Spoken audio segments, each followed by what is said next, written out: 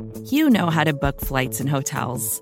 All you're missing is a tool to help you plan that unbelievable travel experience. That's why you need Viator. Book guided tours, excursions, and more in one place. There are over 300,000 travel experiences to choose from, so you can find something for everyone. And Viator offers free cancellation and 24/7 customer support for worry-free travel. Download the Viator app now and use code Viator10 for 10% off your first booking in the app. Find travel experiences for you. Do more with Viator. Hello, Bears fans, and welcome to the Bears Link podcast, part of the Windy City Gridiron podcast network. We're going to do a little something new this week, bringing on a special guest. This is going to be a two-link episode with myself and my little brother Kevin, so this is going to be a lot of fun, and we got a lot to talk about, so let's go.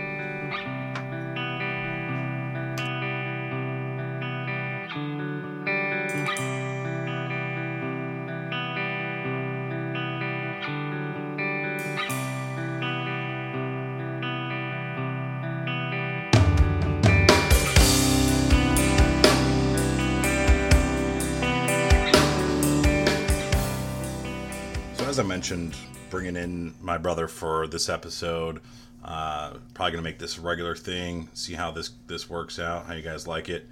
But yeah, two people is better than one, I think, for the podcast. And yeah, so we'll see how that works out. But first things first, kind of cap off the Miami debacle. I got to say, still absolutely pissed off about this game. Pissed about the officiating, the bad tackling, the heat, just everything about this game drives me crazy. And it's one of those games, you know. And anybody who saw the Bill Belichick press conference today, or any of the quotes from him, you know, he said the Bears look like a 5-0 team. And you know what? They're 2 plays away and 4 total points from being a 5-0 team. So it is what it is. Frustrated as hell. Nothing ever goes right in Miami for the Bears, it would seem. And look, the Dolphins got us again. A lot of things to clean up from that game. I don't want to rehash it too much. But Kevin, thoughts? Miami, how'd it work out for you? Did not work out well. I'm glad to see that you're back with participating in football activities, though. I know that we talked after the game, or we texted first, and you said that you were done with football. I think I did say that. Primarily with the officiating, and there was some questionable calls, but I feel like with every... First of all, these 2 losses have been just gut-wrenching. Absolutely. I can't recall just two losses. You only lost 2 games, but they both sucked. And you look back. I feel like every time the Bears lose, I look back at the game, and there's always like a half dozen moments where if things would have broke your way, or you would have executed the play, you would have won the game. And for those reasons, I can't get too upset with the officiating, because the Bears did themselves in all by themselves. And I don't know what I couldn't even understand why the defense just performed so poorly, even when I think at halftime they had only allowed 7 points, and I still felt like it was a poor effort, and then it just exploded in the second half. Or imploded, I should say. Imploded. Yeah, it definitely imploded. I mean, I can't disagree with you there. But at the same time, you know, look, we're upset about some things here, and it's important to take a step back and instead of the hot takes all the time, you know, look at a cold take, you know, when you have a chance to let things breathe. And look, I think most of us expected the Bears to be more competitive in 2019 than in 2018. So, you know, the Khalil Mack thing definitely changed the expectations for this season. but so has a couple of breakout games by Mitch Trubisky. So, to keep things in perspective, I think that the Bears are still a year ahead of schedule of what their timeline is supposed to be. But you mentioned the heartbreaking losses, and that's part of the NFL. And for, 4 years prior to this, we weren't really part of the NFL. I mean, when you think about it, when you're a doormat, you're not part of the NFL. When you're part of the NFL, you're part of a cluster of teams that are going to win or lose close games on a single play or a handful of plays. Singular moments in the game end up costing you the game. Those weren't things that happened necessarily under John Fox or even Mark Trestman before. There were a lot of blowout games, either way, mostly on the losing side. Mm-hmm. But now we're part of that group of NFL teams where you can say any given Sunday, and it actually means it. Yeah, I mean, that's a good point. I mean, I haven't even been this heartbroken by losses in recent memory, so it is a good, I guess it's a good sign that the Bears can ruin your whole week still, because before you just didn't really care. That's true. I moved on very quickly during the John Fox era. After losses, I was just kind of like, meh, want to go get some tacos, come on. So, but I don't want to spend too much time talking about the Miami game. We all know what happened. I think that there were, several factors in that game. You can talk about the officials. I definitely have. You could talk about the heat. I've talked about that as well. And that's certainly a factor. But, we have a game coming up, and it's against a tough opponent. I mean, make no mistake about it. This is a team that almost everybody circled as a loss prior to the season. But you kind of look at it now and you go, I don't know that that's necessarily a loss. And you watched, the Chiefs put up 40 points on that defense, running virtually the same offense, at least schematically. Maybe the players are obviously different, but the Patriots aren't the vaunted team that they once were, and I think you're starting to see signs of Tom Brady kind of falling into that same category as Aaron Rodgers this year, where they're still really good, but they might not quite be the player they once were, and their numbers are bearing that out right now. So let's move forward. Let's move on to this game, and let's talk about that. I know that you're excited about talking about this game a little bit, so yeah, curious to hear your thoughts. Yeah, I mean, I feel like when the schedule comes out and you kind of start mapping out your wins and your losses, and you really don't know what the hell you're talking about because you don't know. I feel like the more I think I know about football, or more I watch football, and the older I get, the less I know. There's some wisdom in that. But and this year it's so week to week. I mean, every week we look at around the NFL, and there's the Buffalo Bills beat the Vikings, and the Lions beat the Patriots. Yep. The Dolphins beat the Bears with Brock Osweiler and the number one ranked, or I don't know if they're number one ranked defense at the time, but many people thought they were the number one defense in the NFL, especially around these parts. Yeah, they were number one in DVOA heading into that game. I think that they're third now, but you look at the schedule, and I always feel, you're gonna lose games that you thought you were gonna win, and then you're gonna win games that you wrote down as losses, hopefully. And hopefully this is one of those games, and I feel like it's really important that it is now, because you did lose one of those games you thought you were gonna win. The deck was stacked against the Dolphins, and you lost the game. So, and you'll find that I'm pretty optimistic. I could talk myself into a win for the Bears pretty much every week, especially with this team. The one thing that kind of gives me pause is that you lost last week, and I felt like the one thing going into that game that I needed to be answered was Mitch Trubisky and the offense going to sustain the success that they had against Tampa Bay, and they did, and then you lost. So now I'm kind of taking a step back. And I believe in our phone call after the Dolphins game, you were pumping the brakes real hard on the Bears defense, and that is very concerning for me as well at this point. I mean, if Khalil Mack, who will probably not be 100%, definitely won't be 100% healthy in this game, and he wasn't in Miami, no one stepped up, and the tackling was atrocious. I'm thinking that's going to be a blip on the radar, but even the best defenses, are going to have bad outings. But I am concerned because I think that if the Bears defense does not return to form, I think the Bears offense has answered the bell. They look like they're for real. I think they're going to continue to, they'll have their growing pains, but I think they're going to be pretty good from here on out. I think that the Bears defense needs to return to form if they're going to win this game. Yeah, that's absolutely the case. As far as the defense and saying to pump the brakes, I was kind of on that early in the season when everybody was trying to tell me that they were elite, and there were some things that gave me a little bit of pause. First and foremost is I've never been a huge Vic Fangio fan. I don't particularly love how he plays maybe 4 to 6 games a season and what his game plan is. And this was one of those games against the Dolphins where in the third quarter, the Bears, it was obvious that Khalil Mack was injured in the first quarter. He was taped up. He was ineffective.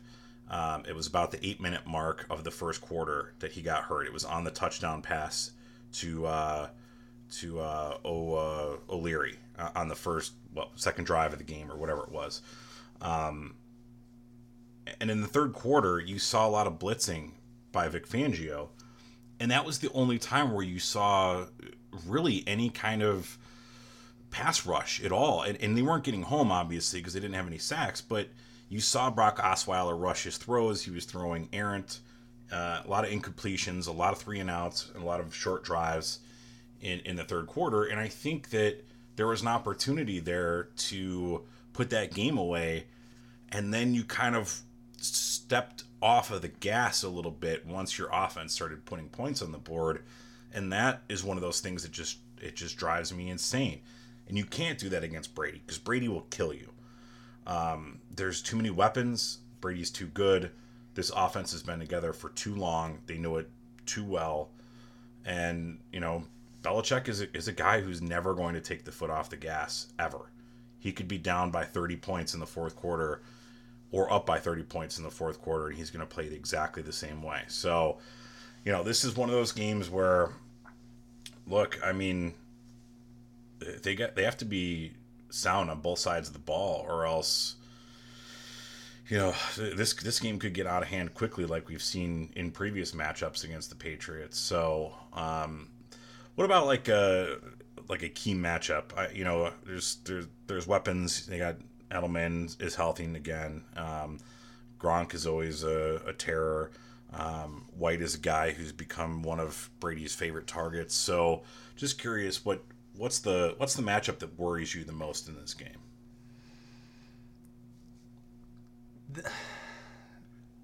I think that the matchup, I don't know if there's a specific matchup. If you look at what the Bears have done to opposing tight ends, it's been, they've had a lot of success, but Rob Gronkowski is an animal. There's no one like him. So they got to continue to just contain him. I think they've done a really good job with the exception of Albert Wilson, who I wouldn't consider to be the guy that you came in saying, we got to stop Albert Wilson or we're going to lose the game. But if you look at like Tampa Bay, the Mike Evans, they shut him down, contained him. At least contain him. So at least contain Rob Gronkowski. You're not going to stop him. You got to contain Rob Gronkowski. Do what you do to tight ends. I think that the guy I need to step up on the Bears defense the most this week is going to be Leonard Floyd. I think that, like I said, Khalil Mack, as we all know, will not be 100%, and no one stepped up around him. Leonard Floyd is overdue for some sacks. He's got the cast off, I believe, right? He's got full functionality. All of his extremities. Yeah. So he needs to do some of those ninja moves that we were reading about in preseason, and he needs to get home. I don't even think he has. How many pressures? Does he even has he even hit a quarterback this year? I don't even know if he's hit anyone this year. Well, he got a roughing the passer penalty. He did get a past roughing, week, and he suplexed Danny Amendola, or was it Danny Amendola? Danny Amendola, yeah. So he did do that. And I understand that he had the club, and I think he's played pretty well in other facets of the game. But now it's go time. He's got really no excuses anymore. He needs to hit the quarterback. Whenever I just feel like historically, whenever we've seen Tom Brady lose big games, it's when you're getting pressure, bringing just 4 guys, and it's relentless, and he's not going to be able to. I mean, he can buy some time just moving around the pocket, but he's not like Russell Wilson or Aaron Rodgers. He's not going to run around really anywhere. So you need to get home. You need to get him off his mark, off his spot, and hit him over and over again. So no, I agree. That's the key. I just don't think Khalil Mack's gonna. I mean, maybe he gets one sack, but we're not gonna see Khalil Mack from weeks like 1 through 4 where he was just destroying everything in sight. So, and speaking of destroying everything, Akeem Hicks, wouldn't be a bad idea if he got in the action as well. Yeah, to get back to Leonard Floyd here for a second. Another thing that I think that Vic Fangio has missed out on here is, look, Khalil Mack can rush from anywhere on the field. And I understand if you have the thought process of, well, he's Khalil Mack. He can line up wherever he wants.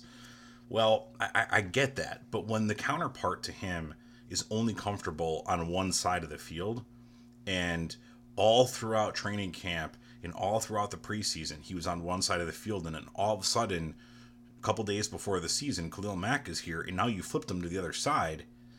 Look, just go out there sometime and try to take a football or a baseball or whatever ball you have lying around and throw it left-handed. See how that works out for you. Or if you're out well if you're left-handed. Well, okay. Well, whatever hand you don't use as your dominant hand, or try to swing a golf club the opposite way. It's very unnatural, and for Leonard Floyd, I think that's been part of the problem. And when you did see him get that rush that ended up being a roughing the passer penalty, he was on the left side, which is where he's been his whole career so far in all of the preseason. So I do think that's what needs to be happening now, especially with Khalil Mack being a little bit hobbled. Is I think it's time to say, look, Khalil, you are our best pass rusher. You're going to go up against the left tackle, who's usually the best pass protector on the other side. But Khalil Mack is both fast and powerful. He can beat you with any kind of move that you want to be beaten by. He has speed rush around the edge. He has a rip. Has a spin move. He can set you up with the speed outside and come with the power, right through you. It doesn't matter. He can beat you any kind of way you want to get beat. But Leonard Floyd is more of a finesse rusher. He uses his speed. He needs to be on a guy who's a little bit less fleet of foot, like a right tackle normally is. And I think that you'd get more out of him. I also think that, being judicious with the blitzing, as Fangio has so far, is fine against Brady. I'd like to see maybe some of these lesser opponents when we do face them, after the Patriots. You have the Jets and the Bills. In those games, I'd really like to see, the blitz percentage go from something like the 10% that it's been at to, 17, 18, closer to 20%. Because, look, let's face it, you can't rely on Khalil Mack all season long. The guy is going to get double-teamed, triple-teamed. People are going to come after him. They're going to cut him. They're going to do all sorts of things. And by the way, that's how he got hurt. He got hurt because Frank Gore went low on him and tried to cut him, take his legs out. And Khalil Mack got his foot caught under there. Now, there's not really a great angle to see what happened. I don't know if his foot just got caught or if Gore kind of grabbed it underneath there. I don't think he's that type of player, so I don't want to accuse him of anything, but I don't know. It seemed weird the way that his foot got caught and then the way he looked back at Gore right after the play.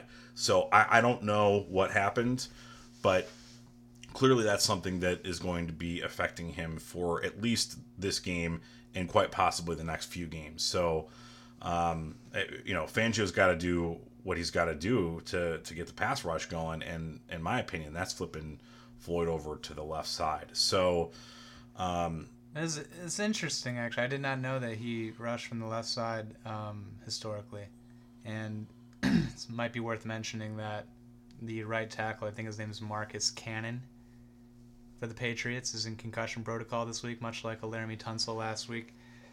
That could be worth monitoring. They had to put in a backup, but yeah, I mean, I don't know. That is an interesting take, though.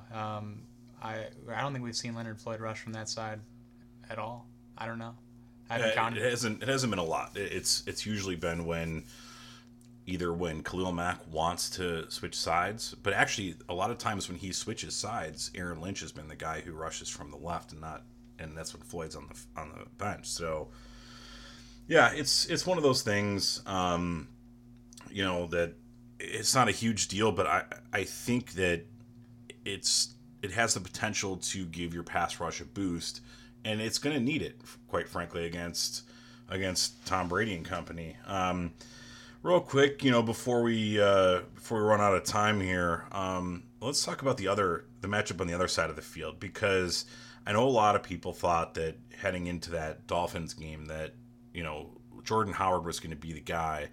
And he was going to get all these touches, and he was going to have this breakout game, and yada yada yada. And clearly that didn't happen. Just as I predicted it wouldn't happen. I just didn't see that as being the game plan against that team. I thought that their run defense was better than their pass defense, which I think bared out as the game went on. You saw that. When it comes to the Patriots, I think it's the same way. Now, their run defense isn't good by any means, but it is better than their pass defense. Their pass defense is not very, very good. They're 19th in DVOA in the NFL right now. So my question to you is, how do you see this game plan playing out from an offensive perspective? I do want to answer this question, but I do want to backpedal for a second on Jordan Howard. Why do you think that he's struggled so much this year? I mean, he has just not. He's gotten off. I mean, sometimes game flow or the game plan has just led to, at least in the past 2 weeks, Tariq Cohen having these big games. But it just seems like Jordan Howard, I don't know. He just hasn't got. I mean, obviously, hasn't got off to this great start, and it doesn't seem like there's a lot of room for him to run. But when Tariq Cohen's back there, he's just streaking down the field. He's just hitting the hole hard. I mean, it just seems like there's the line, the defense is like parting like the Red Sea for him, and he's just so fast. I mean, he had the I believe a draw play in Miami where I don't even think he got touched, and he like had a 20-yard touchdown run, and we're just not seeing that for Jordan Howard. And I don't know if is it Jordan Howard? Is the offensive line not getting a push? I don't know what the answer is. It's a combination of things. I've looked into this a little bit because I was curious. The first thing that people have to understand is that there's a new offensive line coach. Harry Hiestand is here.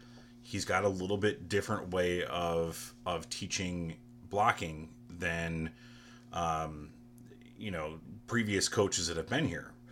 So the offensive line is thinking not only do I know the play, because you have a new offense that's been installed, but am I doing the technique correctly? Harry Hiestand's a guy who's going to get in your face, bring you off to the side. He's going to work with you.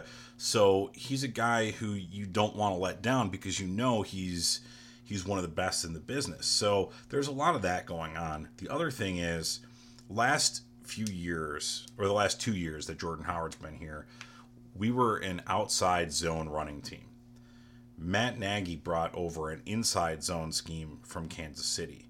So the basic difference between the two is outside zone is what you used to see from Peyton Manning and Edgerrin James back in the day when they would run what was called the stretch play. Same thing with Terrell Davis with the Broncos, back in the mid-90s. Basically what you would see is you'd have all the linemen would be blocking in one direction, and that would give the running back a lot of time to pick and choose a hole and cut back into the hole that develops. There's going to be one that develops naturally. It's not necessarily designed to go to one particular place. Now, an inside zone is a little bit different because you have to make up your mind a lot faster. And so while if you look at the numbers, technically Jordan Howard is rushing better up the middle between the tackles than he is outside. I do think that the fact that he has to make his choice faster is affecting his vision overall. And I think that Tarik Cohen is being used more on the edges. And so that draw play that you referenced a minute ago, if you look at that play, he's to the left of Trubisky in the shotgun, and there was no tight end to that side. So the blocking scheme actually kind of goes to the right, and there just wasn't anybody there. So a lot of it is the plays. A lot of it also was early in the season. The Bears were running a considerable more amount of run plays underneath center than out of shotgun. I know you hate that. I know. I do. Well, I don't like when for Jordan Howard at least. Well, I don't like it for Jordan Howard, but I also don't like the fact that it was out of balance. That's kind of corrected itself the last couple of weeks. So it's something to monitor. I do think that it'll get better. The other thing with Jordan Howard is he's a volume runner. So what I mean by that is he's going to get his 2-3 yards here and there. He needs to get lathered up. But once he gets lathered up, he will start to break off those 15, 20-yard runs. And, I mean, the last 2 years, he's had a multitude of runs that were over 20 yards. He was, top 3 in the NFL over the last 2 years in explosive running plays. So the fact of the matter is he's just not seeing the ball enough to get in that kind of groove. I mean, it's just like a quarterback. There's a rhythm to being a running back, reading your blocks, setting guys up so that you can cut back later in the game, things like that. So there's a lot of reasons why Jordan Howard is struggling. I just... The thing for me, though, is I don't know that he's a great fit in this offense because I don't know that this offense is ever going to feed him the ball enough for him to get lathered up like he did under Fox. A lot of weapons, a lot of new weapons. Mm-hmm. One stat that people like to throw around a lot is the Bears record when Jordan Howard has like 20 or 25, I can't even remember, 20 plus carries, let's call it, or like 9-2 or something. And I don't know, I'll get your thoughts on that. But personally, I don't think it really matters at all because, in my opinion, if you got a guy carrying the ball 20 times, that probably means that you're already winning the game. I don't think that you won because Jordan Howard carried the ball X amount of times. I think he carried the ball X amount of times because you were controlling the game. So I don't know if you think that's relevant at all. I mean, it sounds like you do think that he needs the reps in game to get going. Yeah, I think it's kind of a chicken and the egg thing. Certainly it's different for different running backs, but I think if you looked at those numbers overall, the numbers so far this season for running backs who've had a 100-yard game, it's something like 25-3 or 25 or 20-23-5 or something like that. I mean, it's a big disparity. That's the win-loss? Yeah. Okay. It's a lot, and obviously the Bears across the NFL for this season. Yeah, obviously the Bears haven't had a 100-yard rusher yet, but I think that's an existential question. It's very much a chicken and the egg thing. Are you winning the game because you have a 100-yard rusher, or do you have a 100-yard rusher because you're winning the game? And I think you can look at it. I think it's the second one. But yeah, and I'm kind of. It's a little bit of the first one, but mostly the second one. I tend to agree with you on that one. I think you need to have a lead to run the ball, but you also have to have the kind of lead and the kind of offensive line that when you get to that point in the game that they are blocking because they can smell a victory. They know that it's coming, and they know that they have to get this first down. They know that they have to get, 15 more yards here, 20 more yards here to ice the game away so that the game is just over. And you start to see the competitiveness of offensive linemen. And as somebody who played offensive line and defensive line, I understand that point of view where you get hungry for the victory at some point, and you just start giving every ounce you have because you realize that the game is almost over and there isn't anything left for you to give anyway. So there's just some teams that are better at that than others. And, I think when you're winning a game and you know that the victory is at hand and you know that you're going to have the disco ball party in the locker room after the game, then you're looking forward to that and you're going, all right, I got to beat this guy's ass so that I can go, dance under the disco lights. With the boys, yeah. So let's bring it back full circle now to the Patriots, how the Bears offense stacks up. So one of the major themes just leading into this game, or over a 2-week span now, because the Patriots play the Chiefs and people consider the Bears to be Chiefs light or a poor man Chiefs, at least on offense, definitely not on defense. And so people think that's a big advantage for the Patriots, that they have, we get to game plan. It's the same game plan essentially, 2 weeks in a row. I don't think that's a bad thing for the Bears, because the Chiefs just dropped 40 points, albeit in a loss, but it wasn't because of their offense. So the offense puts up 40 points for the Chiefs.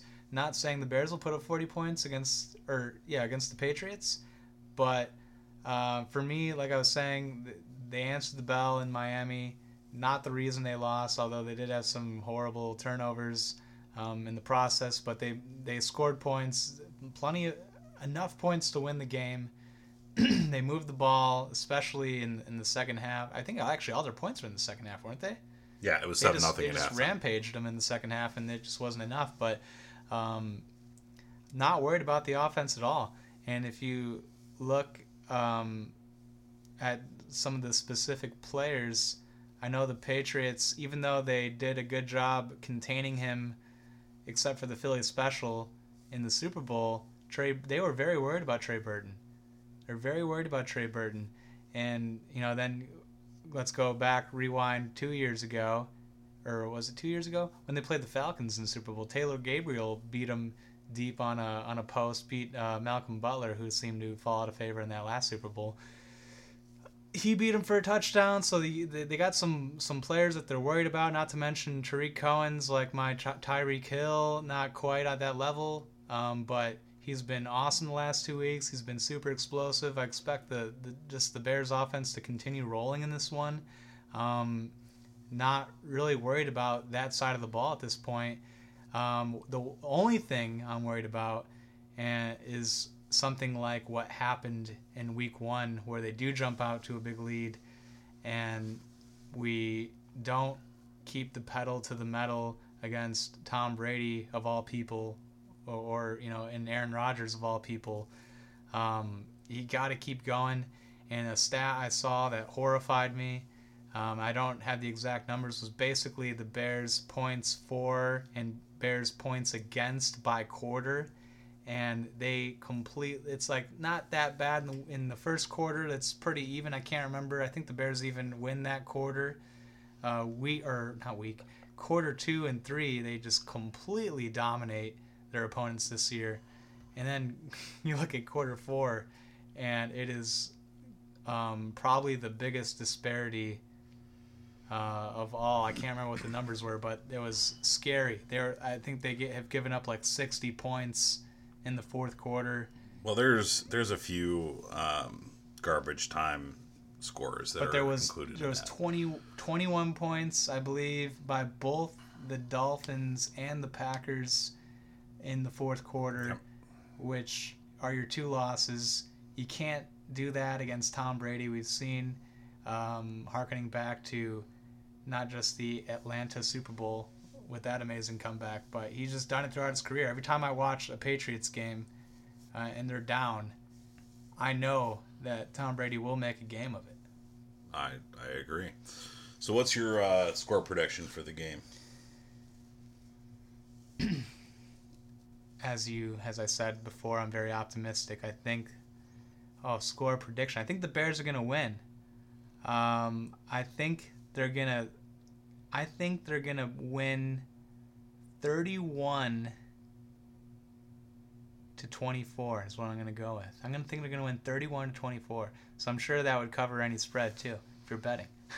Well, I think they're underdogs. Seeing as how the Bears are 3-point dogs, yeah, any win is gonna win you some money there. So I think the Bears offense continues to roll. I think the Bears defense does just enough with a hobbled Khalil Mack, returns to form a little bit, gives Tom Brady trouble. I think he has a flurry at the end, makes us sweat. 31-24 Bears. Yeah, see, I got them at 31-27, so we're close there. So, well, that's gonna do it for this week's episode of the Bears Link podcast, featuring not one but two links. You can find my work at Windy City Gridiron, occasionally at the Loop Sports. Don't forget to follow me on Twitter at BearsLink82. And also, don't forget to subscribe to my YouTube channel and check out my Patreon page as well. That's www.patreon.com/BearsLink82. So that's going to do it for this episode. And bear down, folks.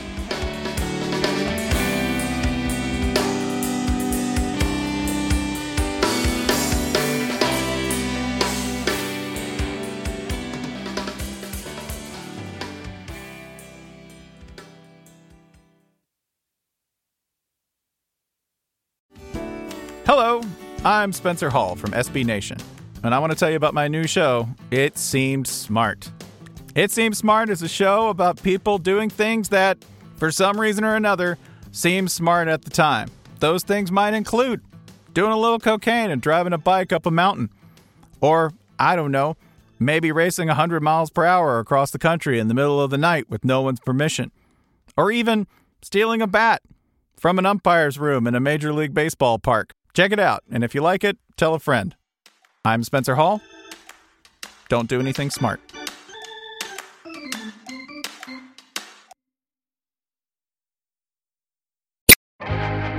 First thing in the morning, as soon as you wake up, the to-do list starts. Does the car need gas? Hopefully those leftovers are still good. Why did I get CC'd on Mom? No.